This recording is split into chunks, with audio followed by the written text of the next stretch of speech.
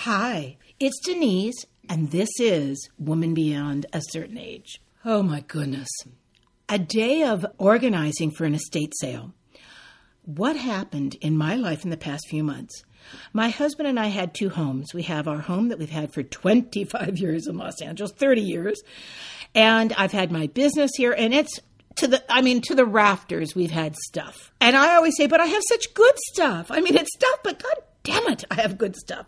And then we had a small house in Ventura that we would go to on the weekends. Well, of course, we had to buy more stuff for that house. So I had two houses full of stuff and a small studio. Now, fast forward, we bought we're calling it our dream house. It's our retirement home. It could also be turned into a mortuary because I think we're both going to die there because I never want to move. Just carry me out in a box. Burn me in the ashtray. I don't care what you do, but I'm not moving again. So here's what's happened. I found a lovely woman who does estate sales. So what I've been doing is we've already pretty much set up our new home. So I know exactly how much room I have left, what I need, what I can't take. And I'm picking through this stuff in LA. And it's going to be sold off in an estate sale. Then after her 2 days of selling, and I'm talking dishes, linens, artwork, good stuff, bad stuff, spatulas, a lot of stuff that was free to me because I've been a food stylist in the industry. So, and I don't know if everyone doesn't know this, when you work on a TV show and there's promotions by Calphalon or Good Cook or Betty Crocker, they send you all the stuff for free and it's called product placement and you use it and then nobody wants it when it's over because no one stores all the stuff. So the food stylist, Cindy, and I would take some of the pieces. Cindy's better at me editing than I am because Cindy had moved a few times as a single woman, so she got rid of some of her junk. I did not. I've been clinging to my junk like it was I shouldn't use the word junk. That sounds kind of, well, that's what men say. You know what I mean. I've been clinging to my stuff like it was a life raft. And guess what? In fact, it was drowning me because I had so much. So what I'm trying to do now, picking out the stuff I absolutely love, making the memory by writing down, most of them are just a paragraph, about why this purse or clothing or dish or pot or pan or whatever it is, why it meant so much to me. And then about a dozen pieces I'm sending to friends because I want them to enjoy it because there's some great stuff. There's some beautiful things and I don't want them anymore and I don't need them anymore, but somebody else should enjoy them. So I'm trying to do a recycling program to my friends. Now, this is the story that I can tell. I know she won't mind me telling, but it's one of my favorite. At the end of the 70s, when I first started selling real estate, I'd closed 2 or 3 really big deals, and I made a lot of money. I worked in my father's brokerage. It was a wonderful experience. I loved it. Taught me a lot about sales, which has helped me throughout life, because I think most of life is sales and closings. So the bottom line is I went to Rome with my sister. We went to Italy for 35 days. We landed in Milan. We went all the way down to Capri, all the way down to Sicily. We were having this incredible 35 days in Italy. When we were in Rome, I went to the Gucci store. Those days, it was the bottom of the Spanish Steps, a little tiny corner store. I'm pretty sure they've moved to bigger digs since then. But I wanted a Gucci bag because I wanted to prove to myself that I had succeeded, and that bag was going to be like my briefcase for work. And it was one of those totes that Gucci made that fit, legal size folders because that's what real estate contracts were, that size. So I went in, about 1977, 78, and I found exactly the bag that I wanted, and it was $180. I'll never forget it because purses in those days cost like $10.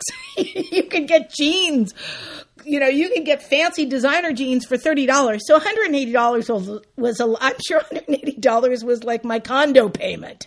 So it was an extravagant purchase, but I wanted that bag. I stood there, I had on a little t-shirt and a wraparound skirt, and I kept putting the bag over my shoulder, and I kept looking and thinking, oh my God, but I love this bag.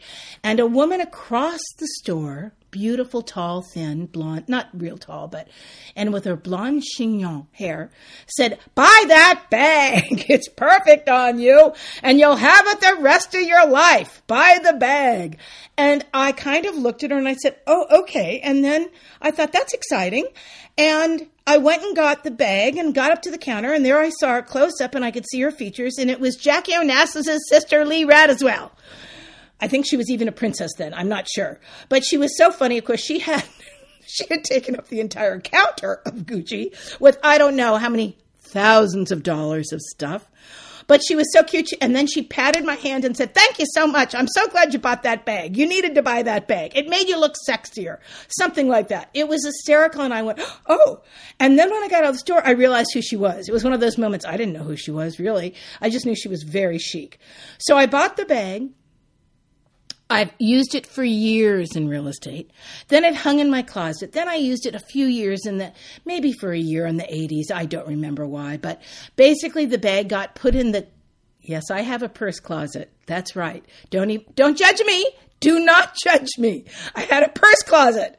I dress like a fucking rag peddler and I wear cheap shoes, but I had a purse closet, okay? Shut up, bitches. I'm telling you, shut up. Well, when I'm starting to give my stuff and memories away, that was one of the first things. I went into my purse closet and I saw that beautiful bag, still in pretty good shape, a little bit worn. And I called a dear friend of mine, Martha, who is my girlfriend and has been a business partner and has been my agent and has been so many things to me in my life. I said, "Martha May, would you like this Gucci bag?" And she said, "Miss Denise, I would love that Gucci bag because I will use it for my book club." And I said, "Then it's yours." And I sent it to her. And then I texted her just the story that I just told you about Princess Lee in the Gucci store. And she said, "I'm going to print that out and keep it in my wallet because I love that story and I love that you gave me this bag." And now she's using it for her book club. And isn't that the most wonderful thing that Gucci bag got a new life? My Gucci bag got new beginnings instead of just going in the estate sale. So I just think that stuff that we've loved, and this is what I've learned from this move, stuff that I loved and that I couldn't live without is still just stuff. But it's good stuff, and I want other people to enjoy it because I don't need as much stuff in my life anymore because I've got the memories of it, and I've got the moments that it meant so much to me. So that's it. This is as frivolous as a podcast will probably ever get. But I just said to Cindy took some things. Patty took a few things, thank God, that we've worked on. And one of them was a Le Creuset, just a pretty little dish. But it was given to me by Michael Chiarella when we worked on his TV show. Now, to the truth be known, never going to get this sponsorship, I don't love Le Creuset. I think it's gorgeous, but it's too heavy for me. Maybe it's because I have a bad wrist. But Patty took it and a few other pieces. Cindy took some things from the studio recently. And every time I looked at it, and what I've really cared about is I've taken some pictures of things, so I still have them on my phone. When I've looked at something, I've remembered the TV show that I worked on, or the good day or the bad day, or the brilliant day or the not so brilliant day. And it's made me be acutely aware of what a great career I've had. So I'm so grateful. I haven't regretted anything yet that I've given away, and I'm giving away a lot of stuff. What I told Cindy, the only thing is one night in the middle of the night, I awakened and I thought, I need that Le Creuset back from Patty. I'm going to have to call her and tell her. And anyone who knows Patty Winters knows she's the kindest, most polite person in the world. She would have probably driven it to me at 3:00 in the morning because that's the kind of gal she is. And then, of course, that was just kind of like an anxiety at 3:00 in the morning. When I got up at 6 a.m., I was fine. I said to my husband, "Jesus Christ, this move is making me crazy in the head," because I thought I needed that pot bat from Patty, but I don't. And I was so thrilled she took it. That Le Creuset pot has more life in it and has been to more parties than Liz Taylor. And let's be grateful. One person was very kind on Facebook and wrote me a note and said, "Denise, you're teaching all of us how to let go." I'm not sure about that. But I do know this. There is a time in your life where you acquire stuff and you're supposed to. There's a time in your life where you need it. And there's a time in your life where you're going to be able to let go of it and look at it. And instead of thinking, I've had people say to me, oh, I'm so sorry I ever bought all this stuff. I wish I had the money. I don't feel like that at all. I look at things and think, God, I remember going into that store and buying that painting and being so proud of myself that I could afford it. Or that now it still has some beautiful classic pieces. Cindy took some linens today, so when she does television segments, they still look good, and they're 5 years old, so don't tell me there aren't classics in the world. So I think that we all have a lot of stuff, but I think there's so many things that we can trade it off and give it to somebody else. Now, housekeeping is this. You are supposed to email us brilliant ideas and thoughts, and also it wouldn't hurt my feelings if you thanked us, to women. Yes, that's right. I said it. Don't use a fake name. womenbeyond@icloud.com. That's our email. Of course, there's a Facebook page that Cindy has set up. And then where these play, and you can listen to the podcasts on NPR, isn't it? No, not NPR.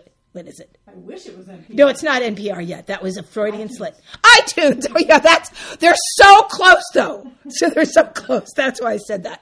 The bourbon might be kicking in yet. If you listen to another, I think a couple of them. I'm having a shot because it's the ending of that bottle and the beginning of a new one. And give us a review. 5 stars on iTunes. Cindy said that. But here's what I have to tell you. If you don't want to give us 5 stars, if you only want to give us 4 stars, then only give us 4 stars, but tell us why. Because that's only fair. So I thank you. I hope you're all well. I wish everybody the best in the new year. And really, take a look at your stuff and decide who else could enjoy it. Bye-bye.